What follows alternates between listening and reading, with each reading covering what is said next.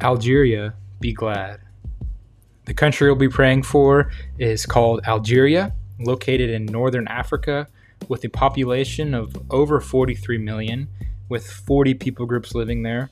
And out of that 43 million, basically 100% of them, statistics show that about 99.9% of them are unreached with the gospel.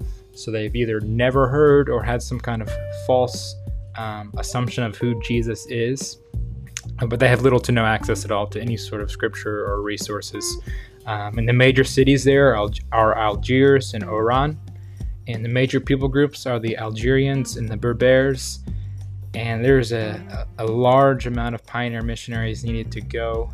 Estimates show about 889 people need to go into Algeria and proclaim the gospel. So this is a neglected area in the mission field because of the tough mission work. And we need to pray that God would convict the sending agencies, convict individuals' hearts to go to Algeria. So let's lift up the country right now.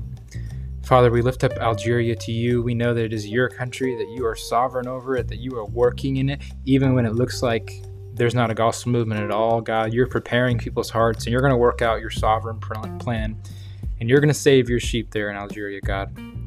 So we just lift up the 43 million people there, God, people who, by their unrighteousness suppress the truth of who you are and hold to a false religion in Islam.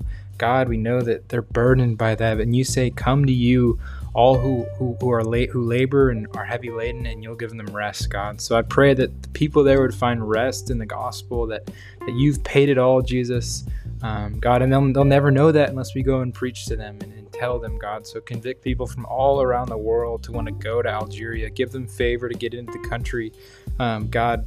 Just convict all of us to want to pray for them and encourage them, God, because even in the face of persecution, you are sovereign and you are there with them, God. And even when it looks like we're losing and even when there's no fruit, you're still faithful, God, and you're still going to edify us. You're going to sanctify us, God. So we pray for the cities there. We pray for Algiers and Oran, God, these major cities where people can be reached with the gospel and church planting movements could start, God. Give the people their favor, open their eyes to the gospel, and let the cities be reached so that the whole country could be reached, God, because we know that the city kind of sets the culture for the whole country. And I pray for every one of these people groups, all 40 of them, God. We know that there's people in each and every one of them that you're going to call to yourself, whether it be the Algerians or the Berbers or the 38 more, God.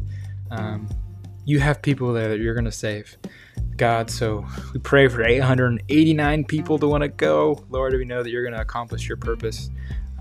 But we just want to lift up Algeria. We know that it's already in your hands.